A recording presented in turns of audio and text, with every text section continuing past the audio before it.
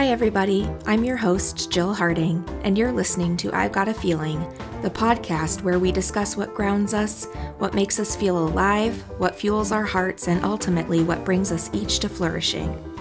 On this podcast, I have conversations with friends I've known for ages, people I've only just met, and people who inspire me by how they demonstrate flourishing, at least from my vantage point.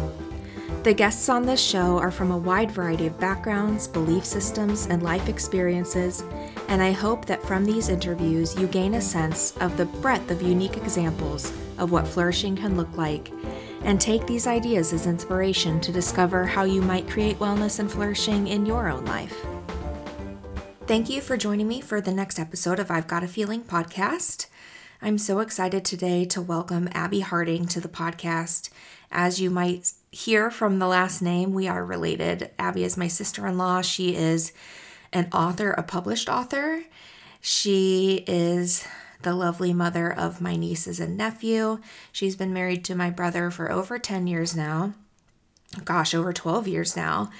And we met around the time that we were entering high school and lived near each other, spent so much time together growing up, and I really enjoyed speaking with her today about all the flourishing that I have seen her invest in herself over the years. It has been a bit of a bumpy ride for her, but she has done so much work to really invest in herself and figure out how to bring some stability and to dig deep into that flourishing for herself. So I hope you enjoy the podcast, and please stay around at the end.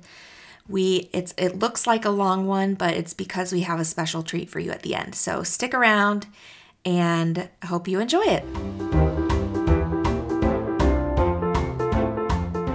All right, welcome back to another episode of I've Got a Feeling, and welcome to my sister-in-law, Abby. Hey. And thank you for letting me use your sound room. Oh, you're welcome. My brother, who you will hear from another episode, uses a sound dampening room for his work, and we are utilizing it for our purposes today. Yep. Very handy to have. Yes. Also when escaping from children noise. Yes. It does also help that they are in bed. Yeah. Well, Abby, why don't you give our listeners a little idea of who you are? I've already let them know a little bit about our relationship, but tell us some of the things you'd like them to know about you. Well, if I had to write a little bio blurb for a podcast or whatever, I would probably mention that I live in Central Illinois. I have 6 chickens, 2 cats, a guinea pig, 3 children, and a husband. And when I'm not homeschooling, I spend a lot of my time writing, and I also work at our church as the office administrator. And you have been increasingly pursuing professional writing. I have. Mm-hmm. But all of that kind of started besides, novice, fun pursuit of a hobby. You also have higher degrees in the field. Tell us about that. Well, in 2011, I graduated from Bradley University with my master's in English with an emphasis in writing. Before that, I actually was an undergrad at Bradley as well. I've always had a passion for literature and for writing. I think I wrote my first official story when I was like 8. It was called Patty the Squirrel. I illustrated it myself. It was great. I think I still have it around here somewhere.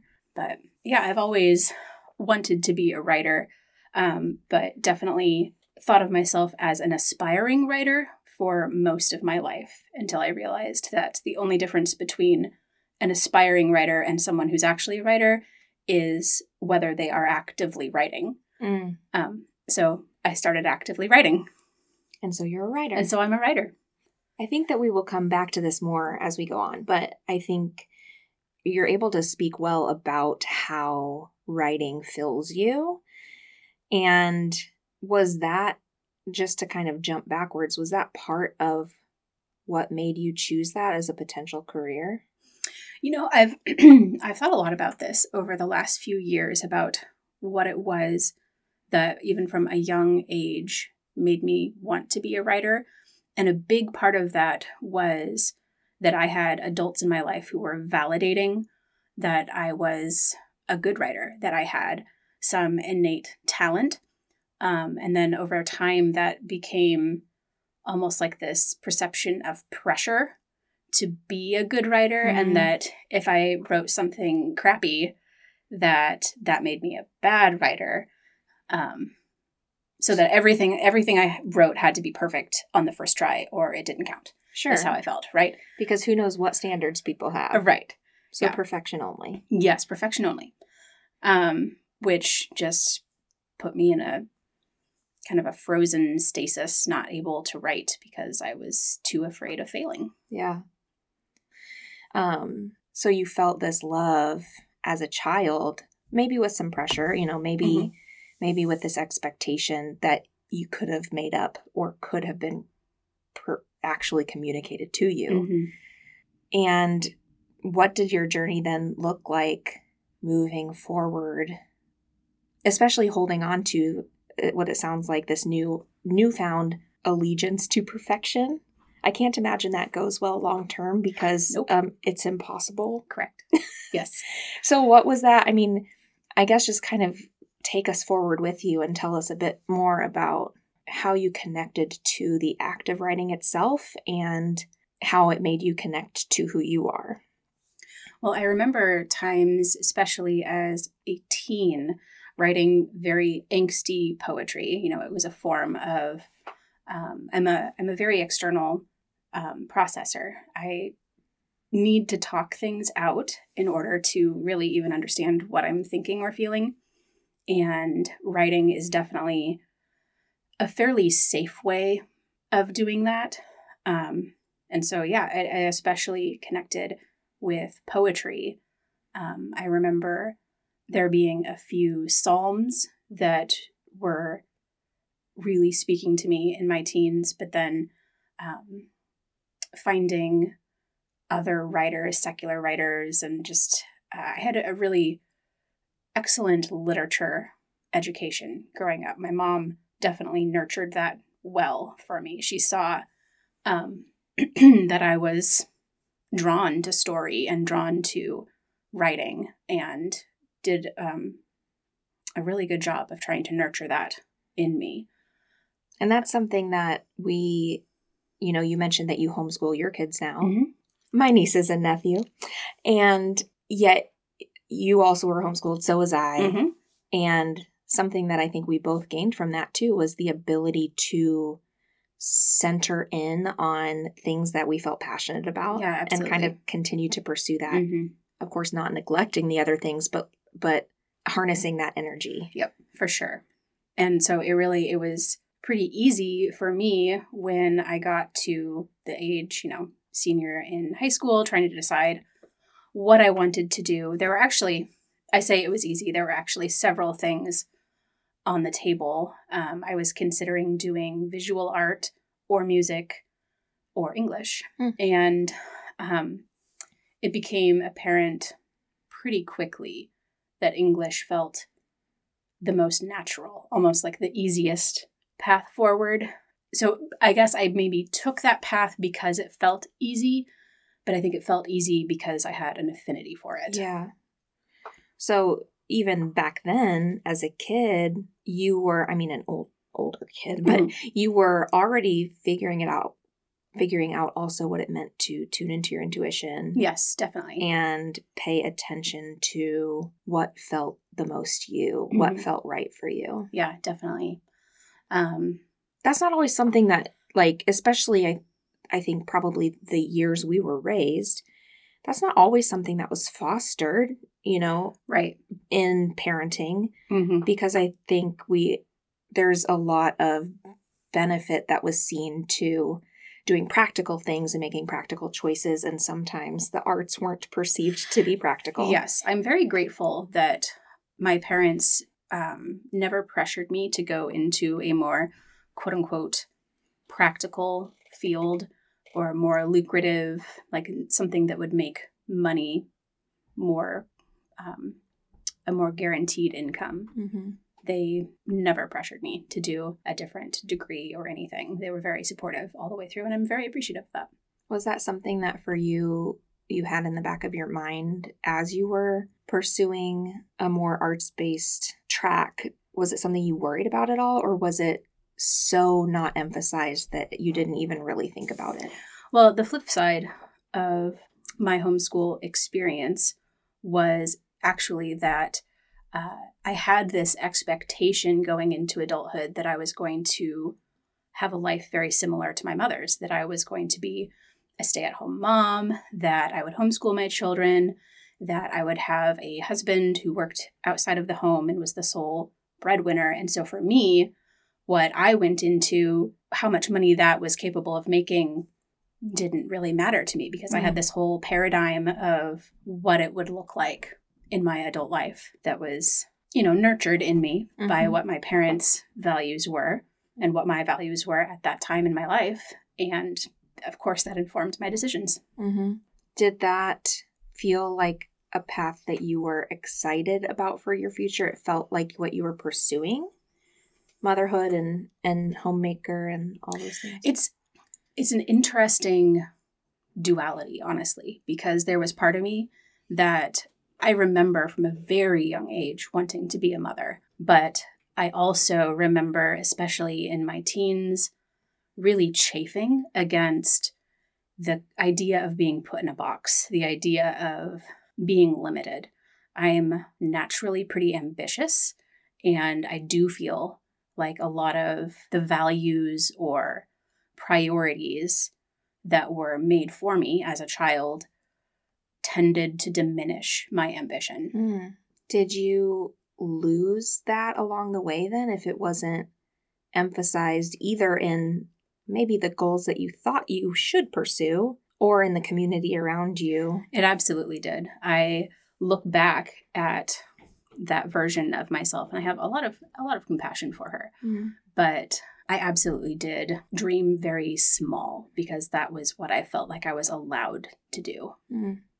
I thought, that I could be a stay-at-home mom and write children's books, but everything was through this lens of what was appropriate rather than what was life-giving to me.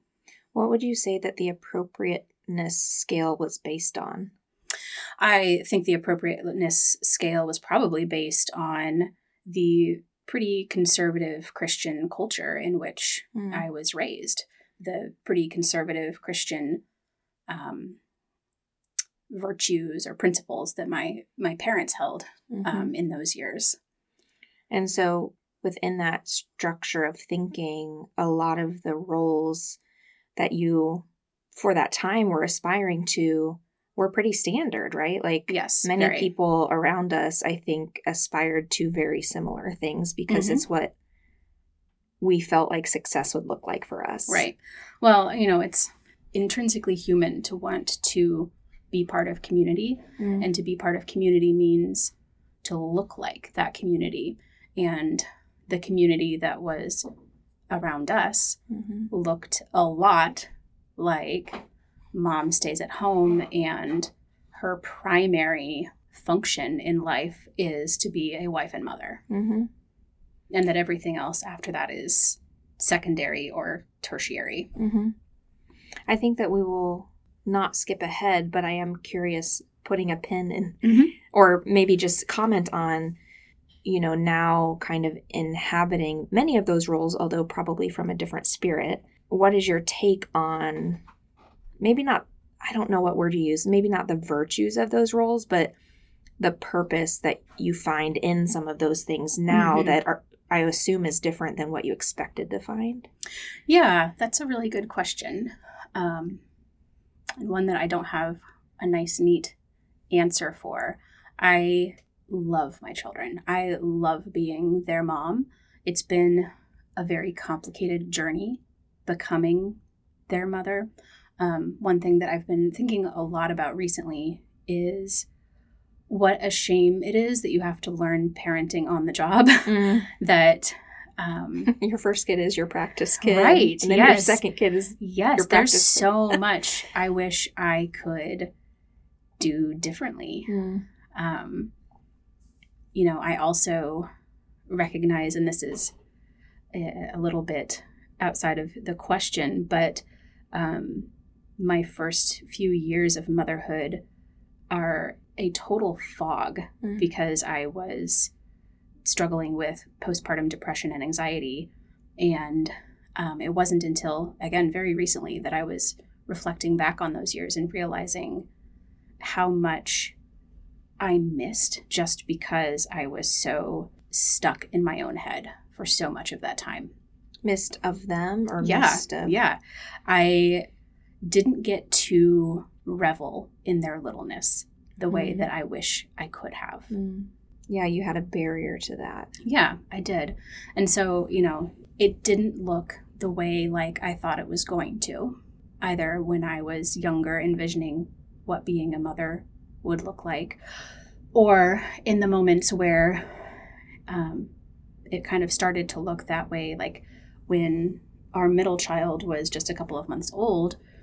Ben went from working at home to working outside of the home with a regular 9-to-5, which was the first time in our marriage that either of us had a 9-to-5. And I was suddenly that image of the stay-at-home mom with 2 little kids, and doing that on my own for the first time was really challenging. And in those moments, I really chafed against that, and felt like I still hadn't untangled what my expectations or what I perceived expectations around motherhood should be versus my lived experience of it, and how letting go of some of those expectations would have freed me in those moments.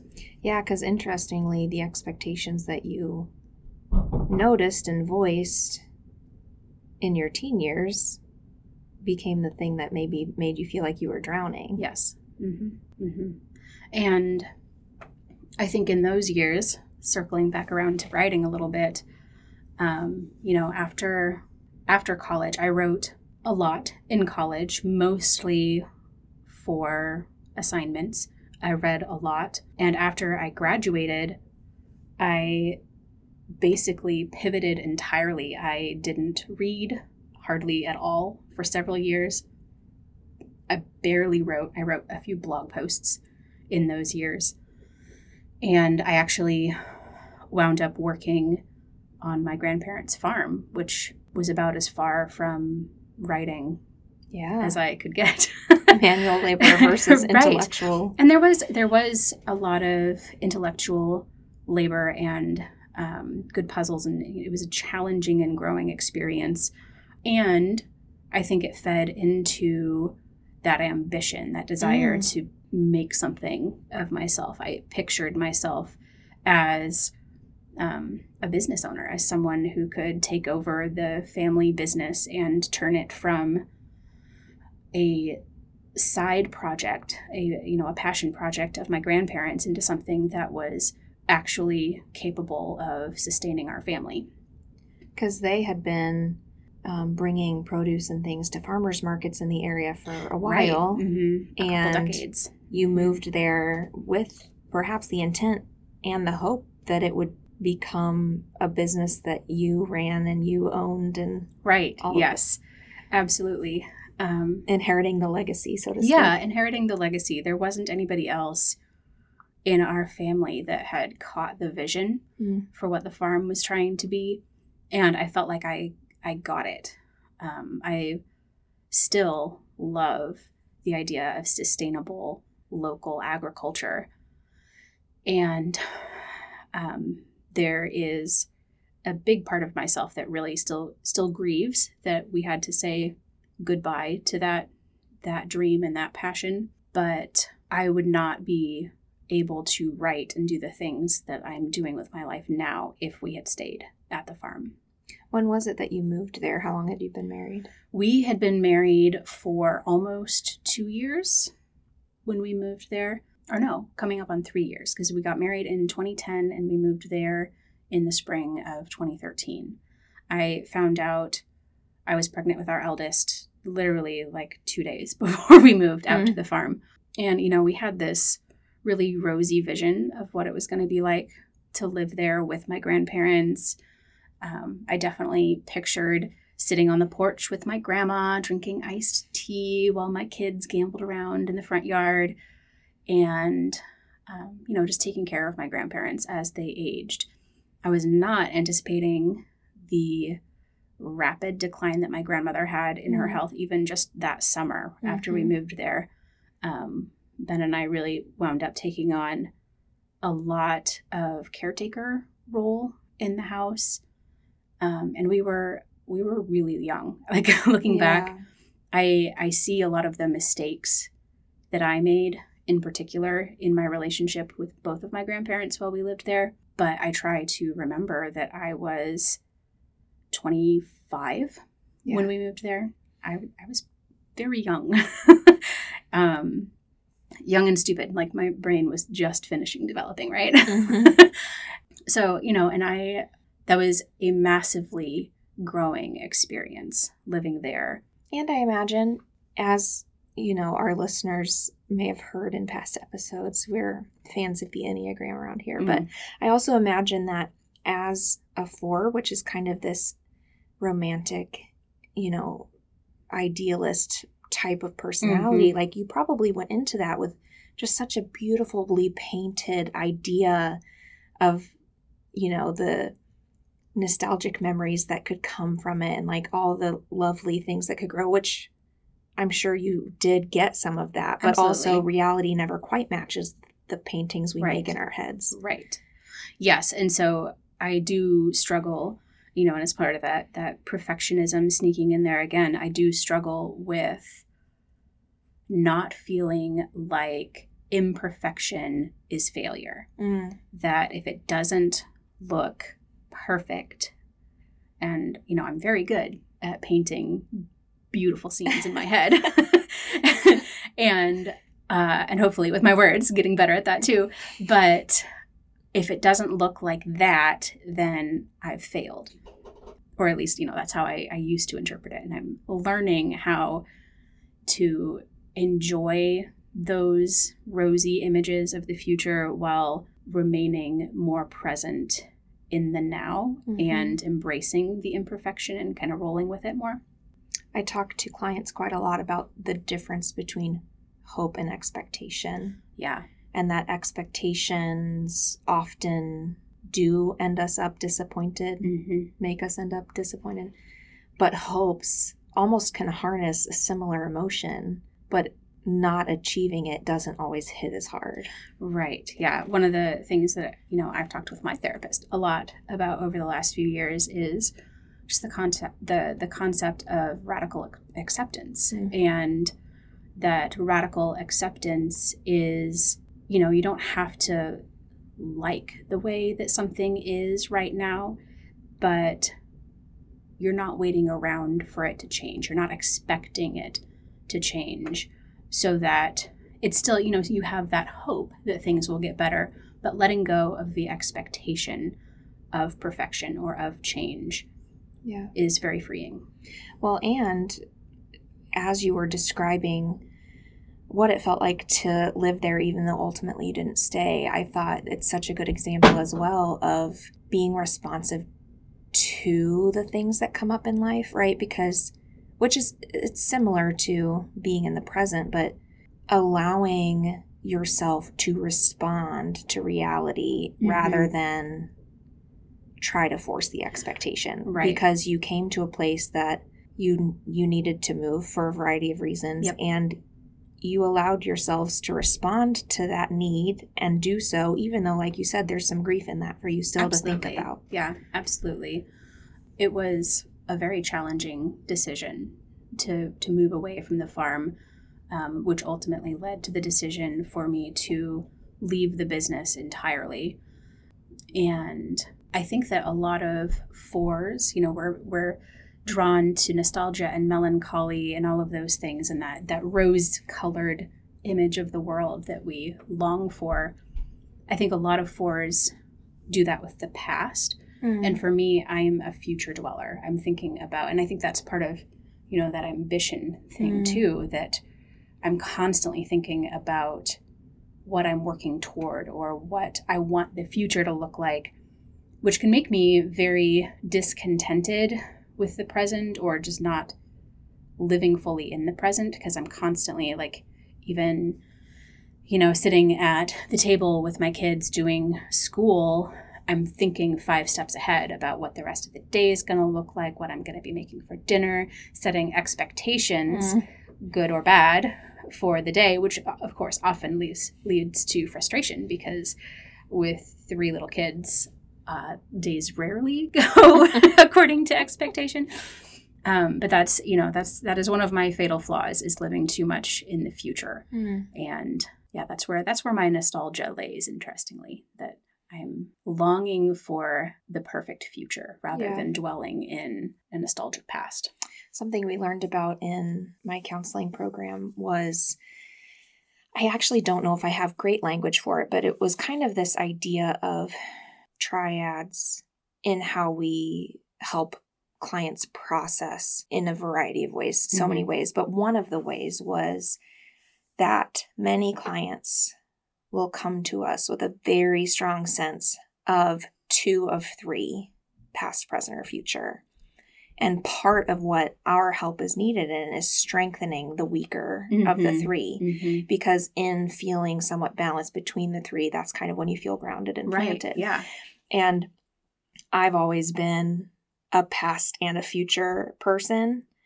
And I have found so much balance personally in learning how to revel in the present. Yes. And it sounds like for you, the future was obviously strong. Do you know, was one other one also somewhat strong? I think the past also. I'm constantly analyzing what has happened.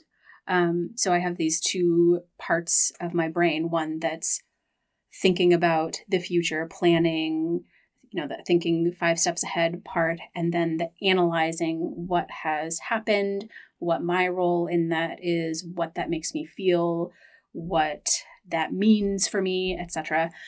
And with those 2 voices going, I have a very hard time being present. Yes. And so learning, they're noisy. Yes, they are noisy. And learning how it's partly turning those dials down, but it's also learning how to be present, how to notice what I'm feeling and thinking right now about right now. Yeah, that is a continuing, hopefully, growth arc for me.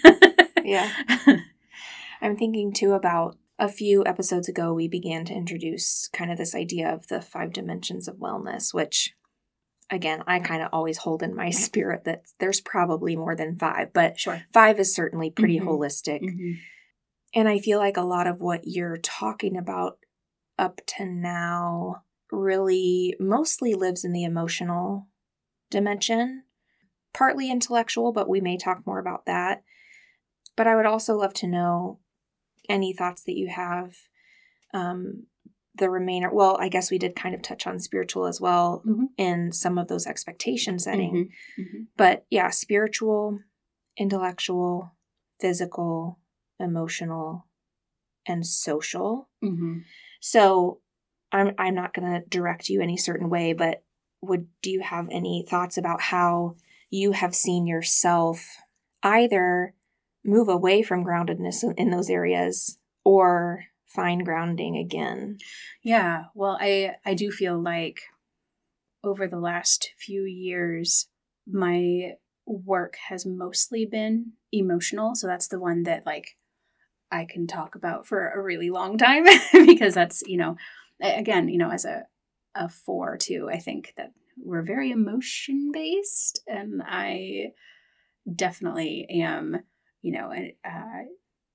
trust my intuition, trust my emotion, and then go to the intellectual side of it and figure it out from that side. But I think that about 3 years ago, we had just moved into our current home. I guess it was about 2.5 years ago. And I had kind of been dallying with writing again.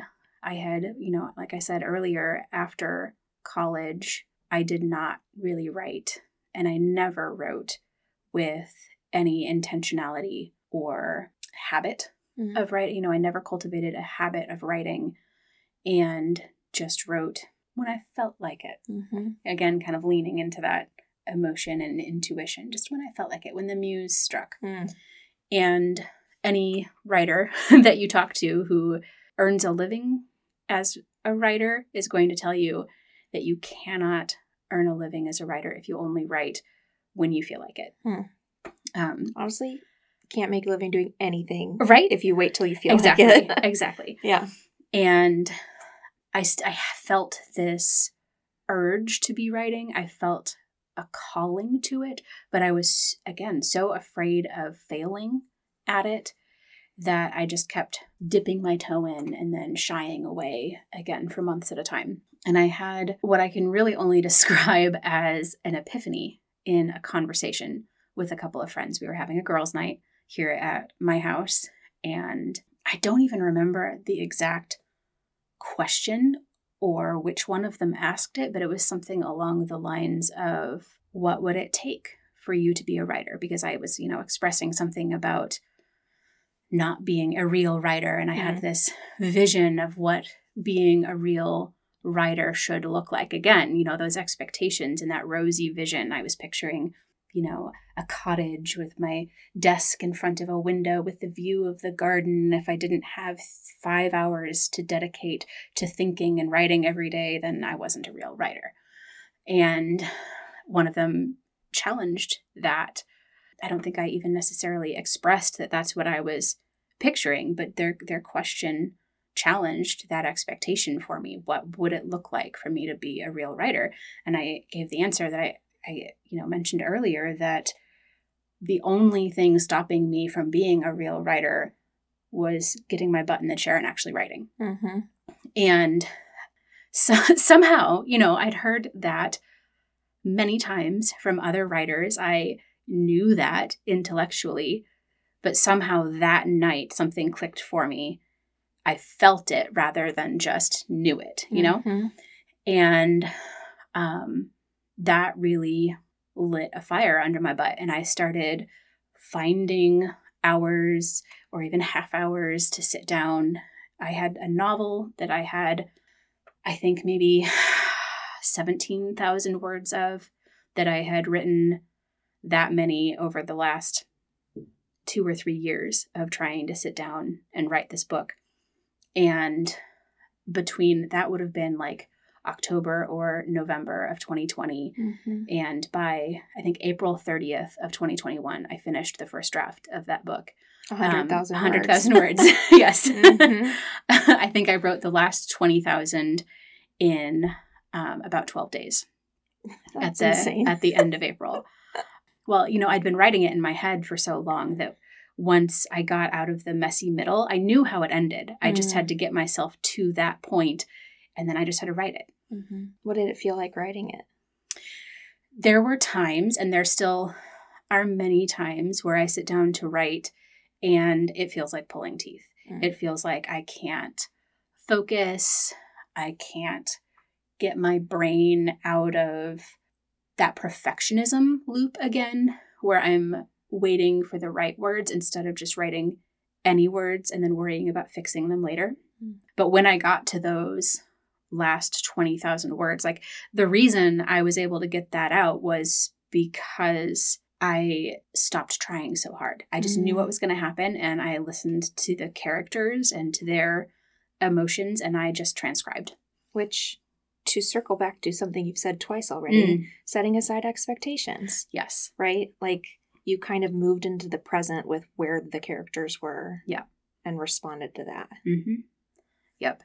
And it was such an interesting process writing that book, because there, I had it kind of generally mapped out in my head what it was going to look like. And then there were a few scenes where I wrote it and I went, that's not right. That's negating this character's growth that they've already done, or it adds to the drama if I do it this way, but that's not true to the characters. Yeah. And so I had to go back and rewrite it.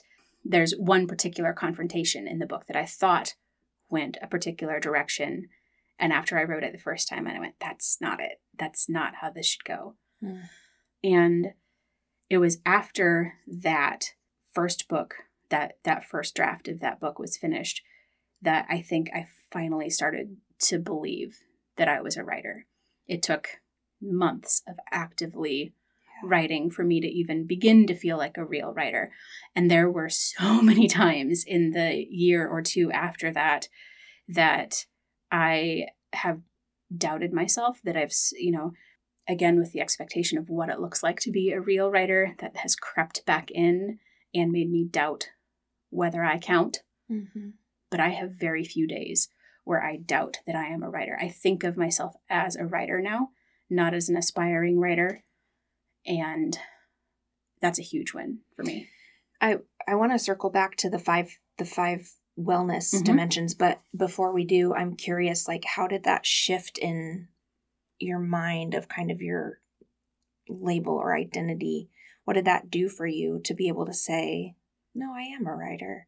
Because that's, I don't know, what would you have said up to then? Like, I'm a mother, I'm a wife, whatever. Right. And then, like, thinking of this ambition that you had, did it meet a need for you, or what did it do?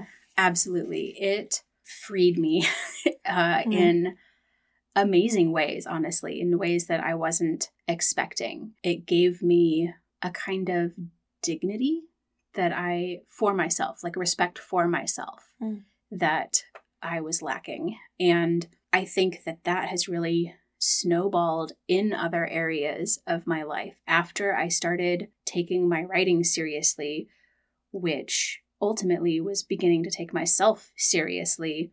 I realized how many bad emotional habits I was still carrying around from years of being depressed.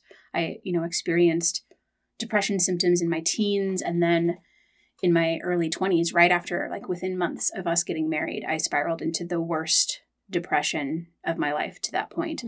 I was in grad school and I very nearly failed out.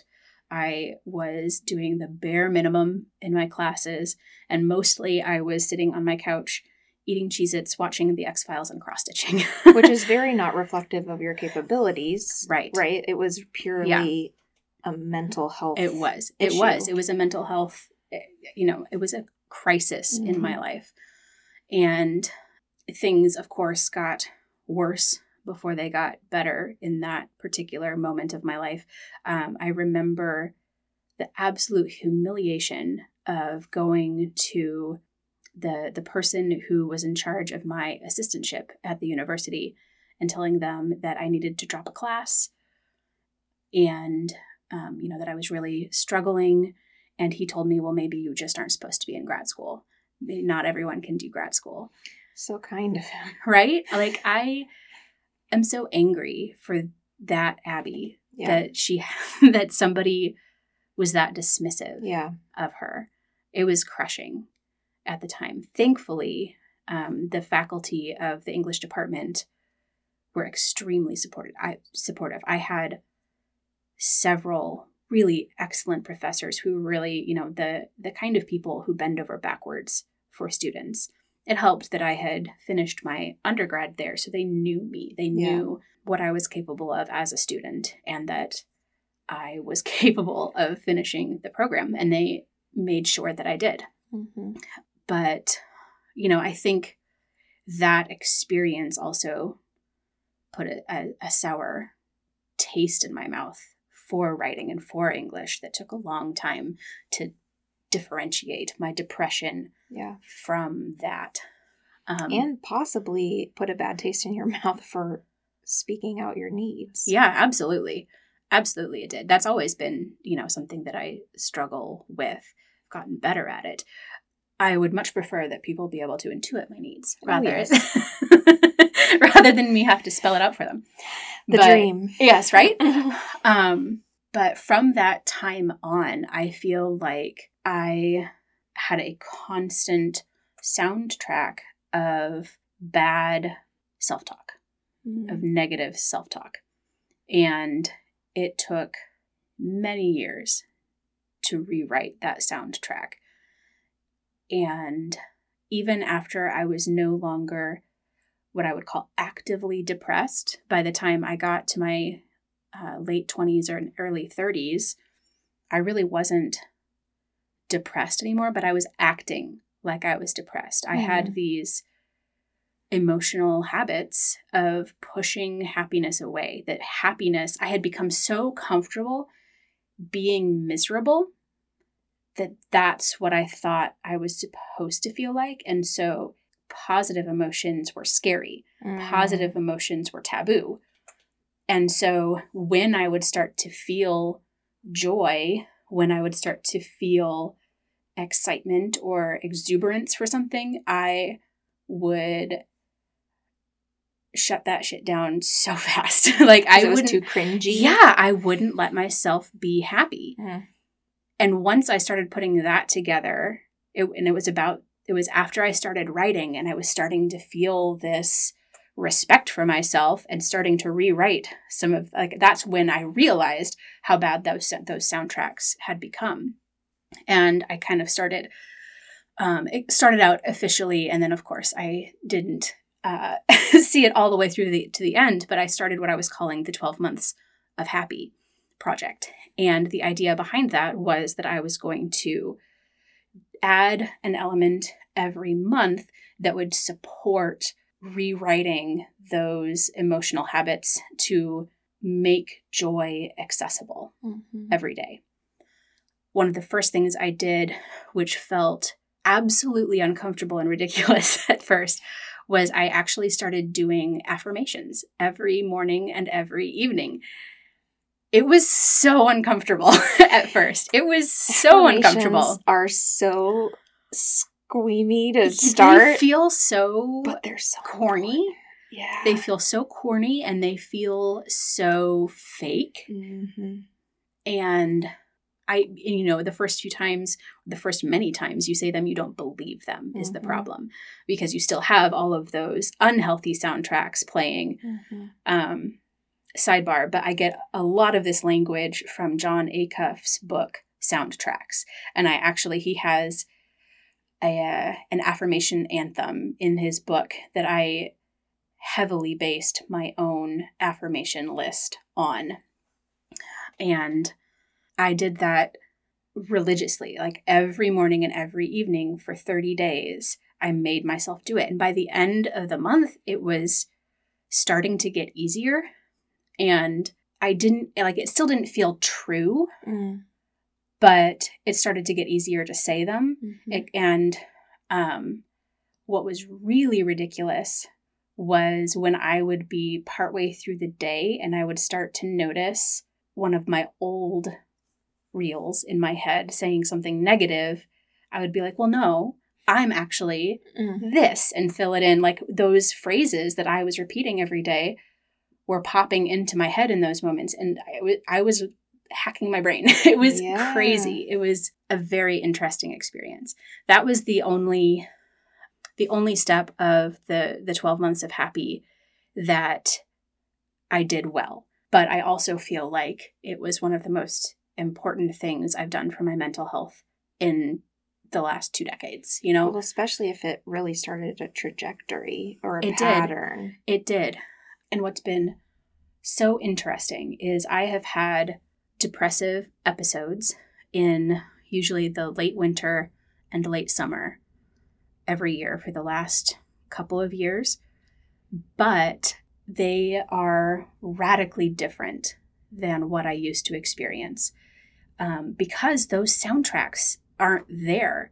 I'm not getting down on myself during those moments. I'm not hearing, you're a failure, you suck at everything, your family would be better off without you, etc. I'm not hearing that anymore. I just feel kind of low energy, and just it's the weirdest phrase to say healthy depression, but that's almost like it's a fallow season rather than a totally unhealthy. It's like, and as soon as I recognize that, I just need to slow down. Yeah. I need to focus on self-care. I need to do things that nurture that joy, because, joy isn't exclusively feelings of happiness. It's a feeling of being safe and being whole, no matter your circumstances, right? Mm-hmm.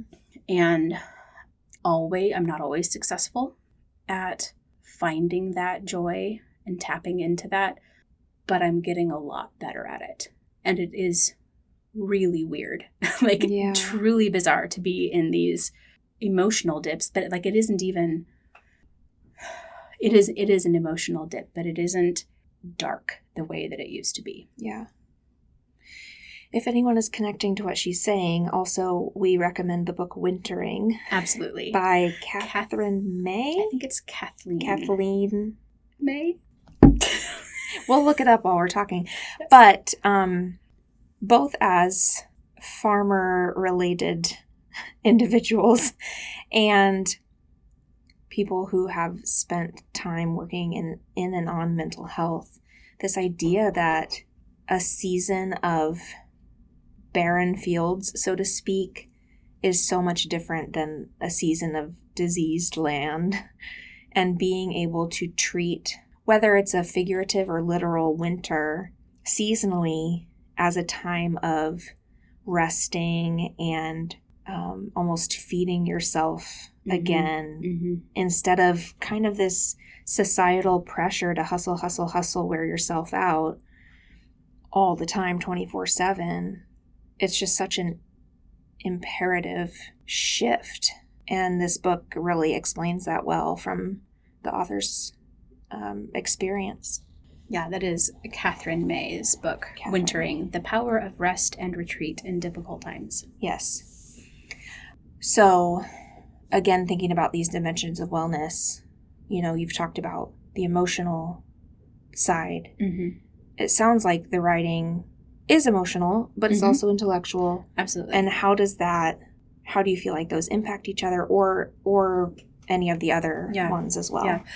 Well, I feel like the writing and learning how to sit down and write on a schedule, write whether I feel like it or not, was learning how to give less weight to my emotions, that I was letting them run amok, letting them run my life, instead of learning how to listen to them, but not have them be the final voice.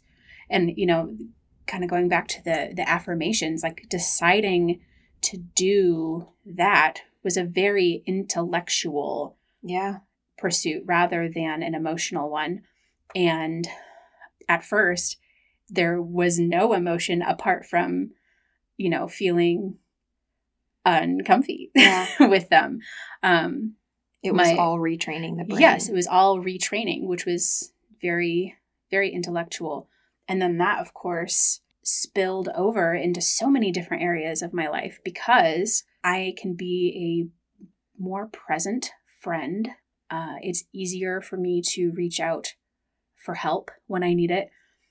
One of my best friends this week, I was feeling, I've been in one of those kind of depressive slumps. And this week I was feeling completely overwhelmed by my house, which with how busy our life is, that the housework is what gets the brunt of my neglect most of the time. And then you add kind of a one of those wintering seasons on top of that, and it had gotten really overwhelming. And for me, the visual clutter in the house is just as overstimulating as too much noise, or, so it's very uncalming in a season where I'm already feeling unsettled. And rather than letting myself spiral, I called my friend and I'm like, hey, can you come help me clean? I just need, I'm so overwhelmed, I can't even decide where to start. And because she is one of those people that demonstrates to me all the time what selflessness looks like, what it means to be in community and to lean in even when it's hard. And her answer was something to the effect of, thank you for asking. I would literally drop anything to come help you. And she did. Thursday of this week, she came over after her husband got home from work, and we cleaned our basement playroom, which was epic levels of messy, and made it a calmer space, which means that my children are actually using it, which means they aren't bringing as many toys. Like it's, this cycle. But me from a few years ago would never have been able to reach out and ask for help, because the perfectionism was telling me that I should be able to handle my crap on my own. And the depression just had, that negative soundtrack in there, was telling me that I wasn't worth helping. And so, and of course my friends and family were not telling me that, thankfully. I know there are people who have horrible people in their life. I am blessed to not be one of those people. I am really surrounded by wonderful, supportive people. But whether I'm willing to accept that help, that's a new thing. Yeah. Well, and kind of like you said, all of these things are impacting the other spheres. Mm-hmm. The work to strengthen some flourishing or some wellness in your intellectual space helped balance out the emotional space, which brought some connection in the social space and literally your physical space too. Maybe not how you use your body, but how your physical space around you impact you. Well, my body too. Like the work that I've been doing, part of my emphasis has been learning how to actively love my body and not dislike it actively. Learning how to embrace intuitive eating, how to do movement because it makes me feel good. And being okay with taking up space and using my body in ways that are joy-bringing. And all of that, too, as an underscore to that intention of growing your awareness of the present, right? Like, yes, exactly. I feel hungry. I feel full. Yes. My muscles want to move. My muscles want to rest. Yes. And one of the things that I've found that this is one that I forget often, is when I start to feel anxious or stuck, moving my body physically in the real world and not just running around in circles in my head, almost always unsticks me. If I'm stuck in a story I'm writing, if I go for a walk, 9 times out of 10, I'm going to figure out the problem before I get home. And it's so calming. I wouldn't have noticed the effect that had on my body as clearly if I, like you said, wasn't able to be more present in my body. Yeah. Yeah.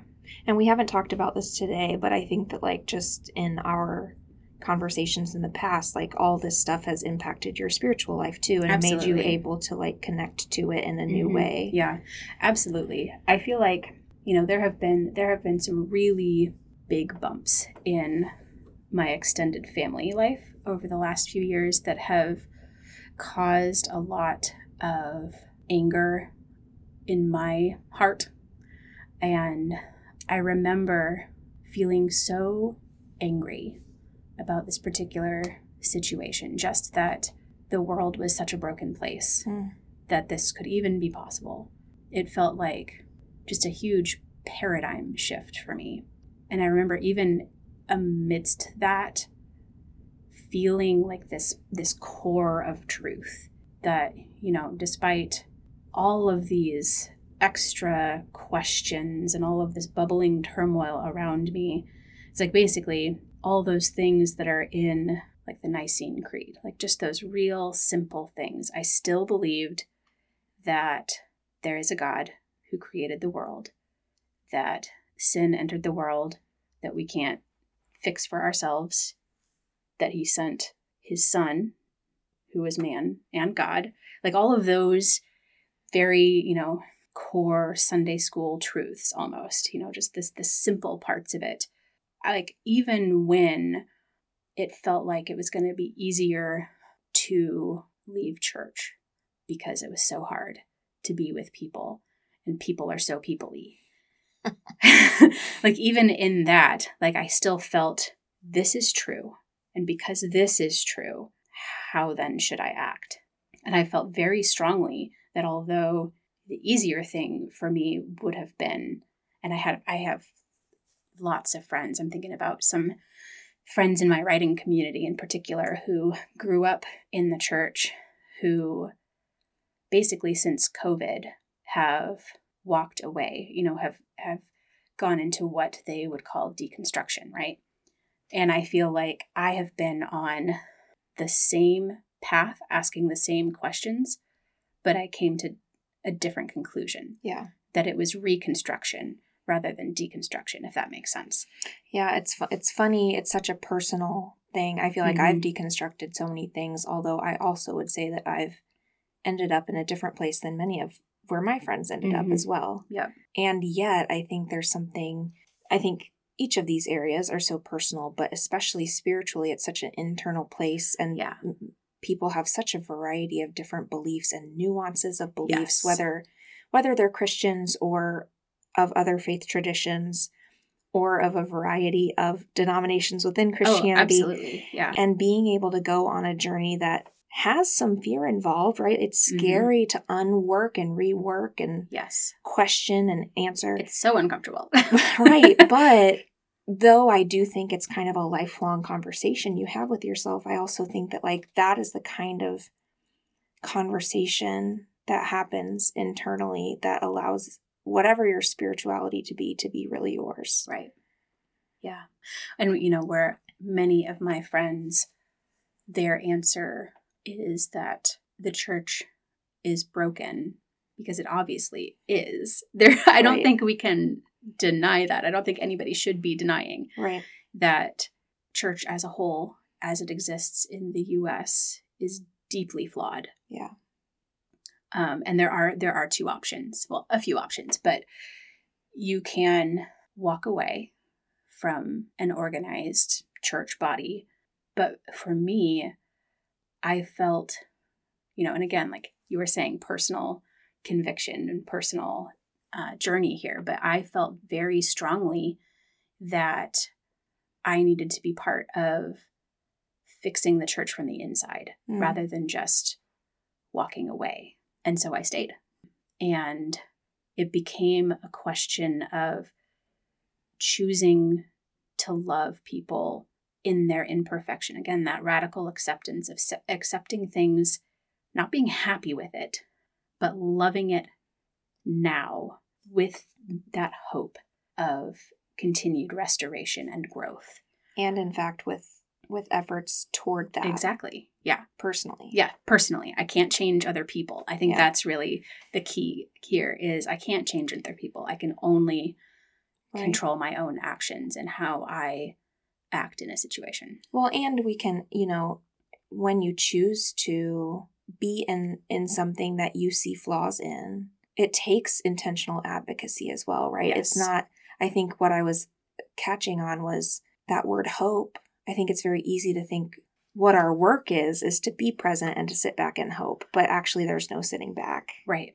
Mm-hmm. And much of the work is a personal work of our own internal growth. But it's additionally like that advocating for the things that you feel convicted about in that space. Well, and challenging wrong thinking where you see it. I think it's so good too when that is what you're feeling called toward, to differentiate that, right, from what can standardly be understood as Christians correcting people outside the church. Right. So thinking about all of these areas that you've touched on and the times in which you've chosen pursuing wellness, pursuing flourishing, even in the midst of times that were hard, think back to that younger version of yourself, whatever age she is. What would you say to her? How would you encourage her towards this growth, knowing what you know about it for yourself? That is a really challenging question, partly because, I look at all the different versions of Abby through the years, and I know that I had to be her to be me. Mm-hmm. So it isn't necessarily about wanting to go back and give her advice about how she should change or what she should do differently or anything like that, so much as if I were to write my younger self a letter, I think I would tell her that I love her, that I have oceans of compassion for her, that she genuinely did the best that she could with the tools she had available to her at the time. And I would tell her to keep going, which she did. Mm-hmm. I'm proud of her. She didn't give up, even when that soundtrack in her head told her that she should. Mm-hmm. And it sounds like perhaps part of that whisper might be, there are more tools that you'll find eventually. Yes. Keep going. It gets better. Yeah. Genuinely, it does. That's so cliched, but it really does. It really does. Mm-hmm. Guys, I don't know what decade you're in listening to this, but all I've ever heard is the next decade is better than the last one. I have found that to be true so far. That is 100% true. I'm looking with anticipation towards my 40s here in a few years. Honestly, the countdown is on. We're ready. Well, thank you for joining me. Thank you for helping me hone my skills of interviewing. My pleasure. And y'all stay tuned for whenever Abby's book gets picked up. I've already read it. So if any publishers are listening, let me know. It's really good. I would really like to read it in my book club. So if someone could print it for us, that would be so great. Appreciated all around. All around. Yeah. You will get rich off of it. So thank you again for joining me. And stay tuned, listeners, for a special treat at the end of this episode.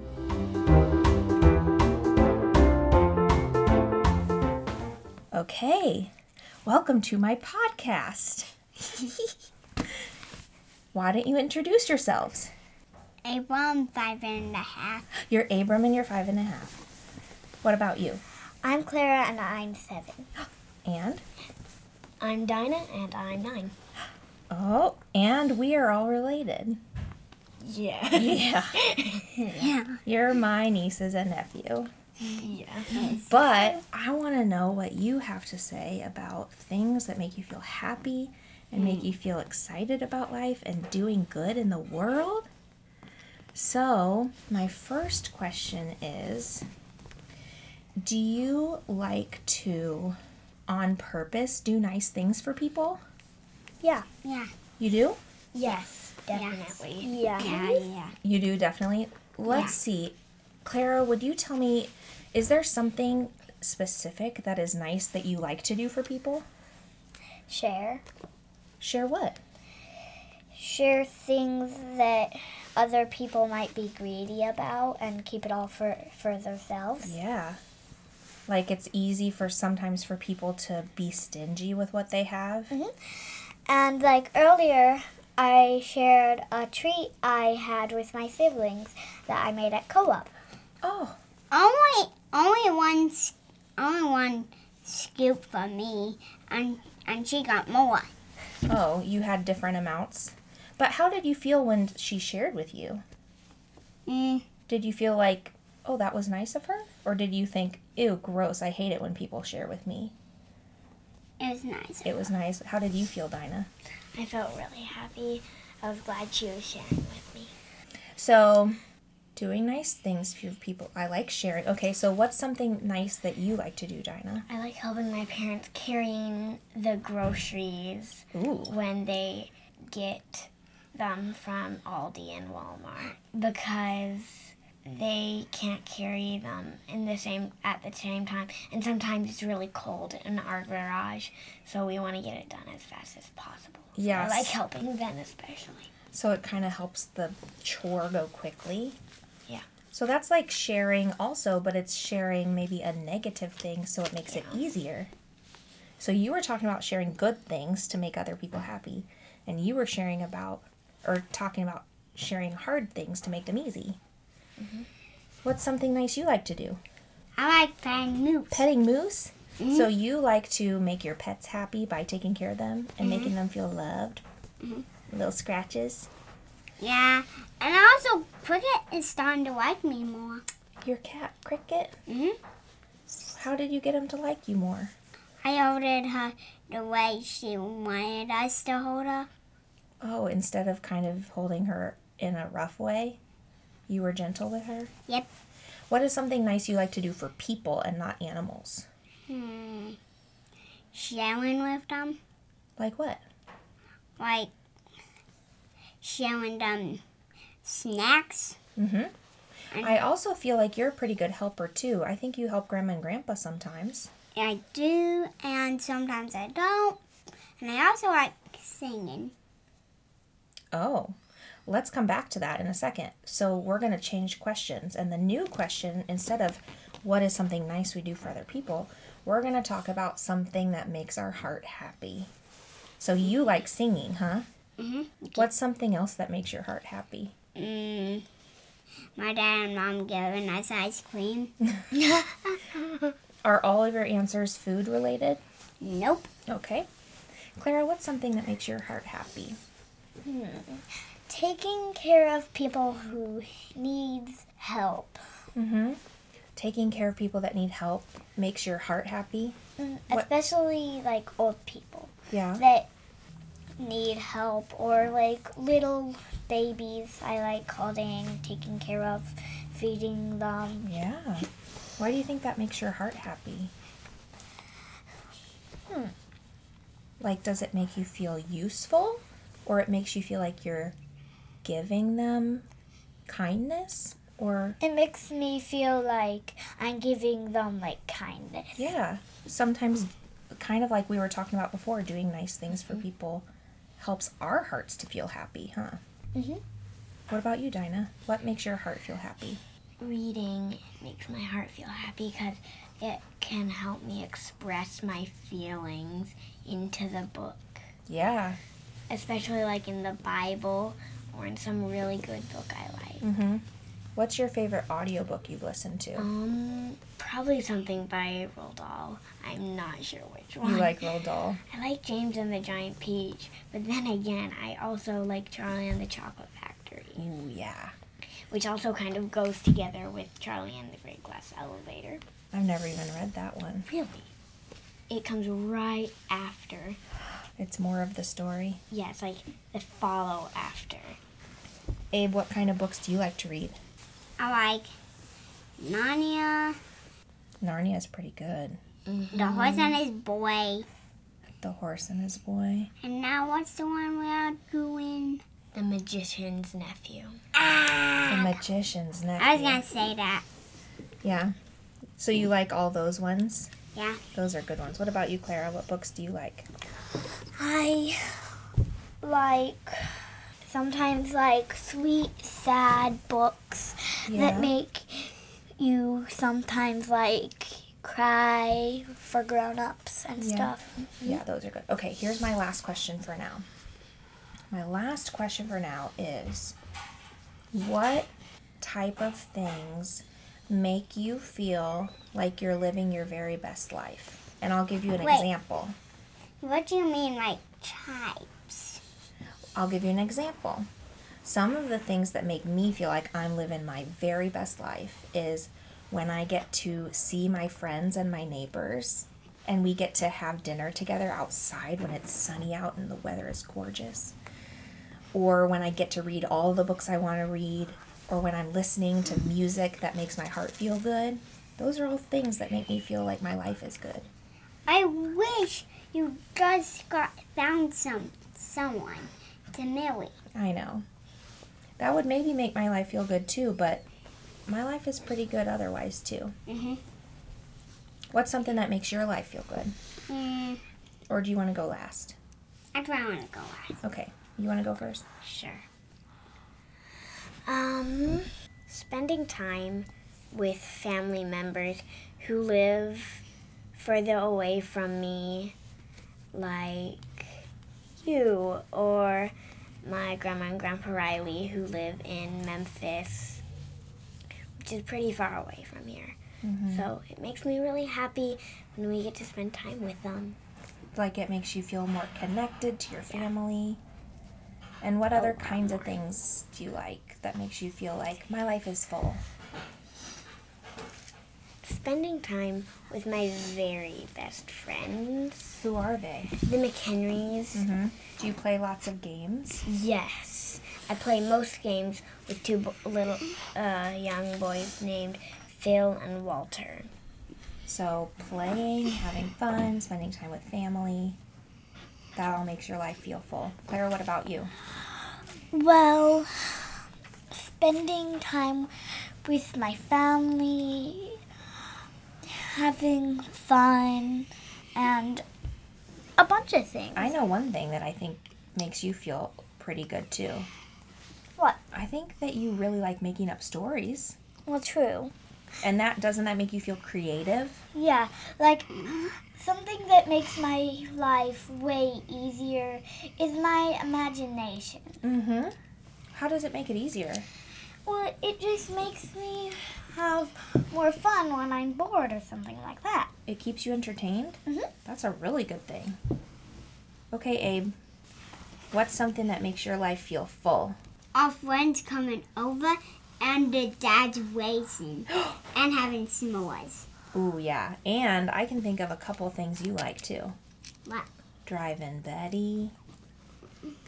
Shooting bows and arrows with Grandpa. Don't you all do that? Yes, that's really fun. I have one more thing that I just thought of. What's the one more thing you thought of? I really like expressing my feelings into art. Makes my life feel more easy. Like, just yesterday I made a bunch of pictures of snowflakes because it was snowing out. And I also painted a hummingbird and a rainbow that's all blended together, and then another that's a rainbow and it's all blended together. And it helps you express what you're feeling and seeing? Yeah, Do you think it helps people understand you? more or less. Yeah. What song makes you feel the most yourself? Like when you sing it, you think, this is my theme song. I have a couple songs written down on this Kids Bop book. Okay, tell me what they are. I can't read them. Okay, let me see. Every time we touch, I get the feeling. Rudolph the Red-Nosed Reindeer. Does that make you feel, what did I say? Most yourself. Does that make you feel most yourself? A bunch of those songs, so yes. Okay. Jesus Loves Me. Yes. What's one of your favorite songs that makes you feel yourself, Dinah? Should we come back This to the... isn't really a song, but to me it kind of is the song of nature. The sound of like birds tweeting, the sound of the wind blowing in the trees, and That's beautiful. like creeks flowing in the water. So like the music of nature, yeah. Yeah. I agree. I feel like that makes me feel most myself also. The sound of the woods is Yeah. my theme song. What would you say to other kids or to grown-ups who want to know how to feel content and to feel love from other people? Because, you know, sometimes life is difficult and some people might need encouragement. What would you say? Even though sometimes things are hard, there's one person we can always trust, and that's the Lord Jesus Christ. When you are feeling sad, what are some things other people can do for you or things that you can do that can help you feel happier? One thing that I can do for myself is just pray for the thing that's making me sad. Like something you're scared about? Something I'm scared about, or like a bad dream I just had and I woke up sweating or something. Mm-hmm. Like I'll pray for me to not be scared anymore. Or if I just got hurt badly, like if I fell on a sidewalk and I scuffed my knee up, I'd pray for it to feel better, and soon it would. So your faith in God helps you to feel better when you're not feeling well. And sometimes if just like listening to an audiobook or reading a book or just laying down and just thinking about why it made me so sad and scared, that can sometimes make it feel better. Sometimes if it's at night, I'll lay down on the front porch and look up at the stars. That can help me get calmer again and feel better. Yeah, it makes your heart feel peaceful, doesn't it? What's something, Clara, that makes you feel better when you feel bad? Well, being with my family when I'm stressed, like my mom. She takes therapy. Mm-hmm. Sometimes it's nice to get to talk to somebody about what's bothering us, huh? Mm-hmm. Abe, last question for you. What's something nice that you do when you don't feel good? When you feel sad? When my sisters make me feel better. When they help encourage you? That's a nice answer. Okay, it's time for our pizza movie night. Thanks. Woohoo! Thanks for joining me. Welcome anytime.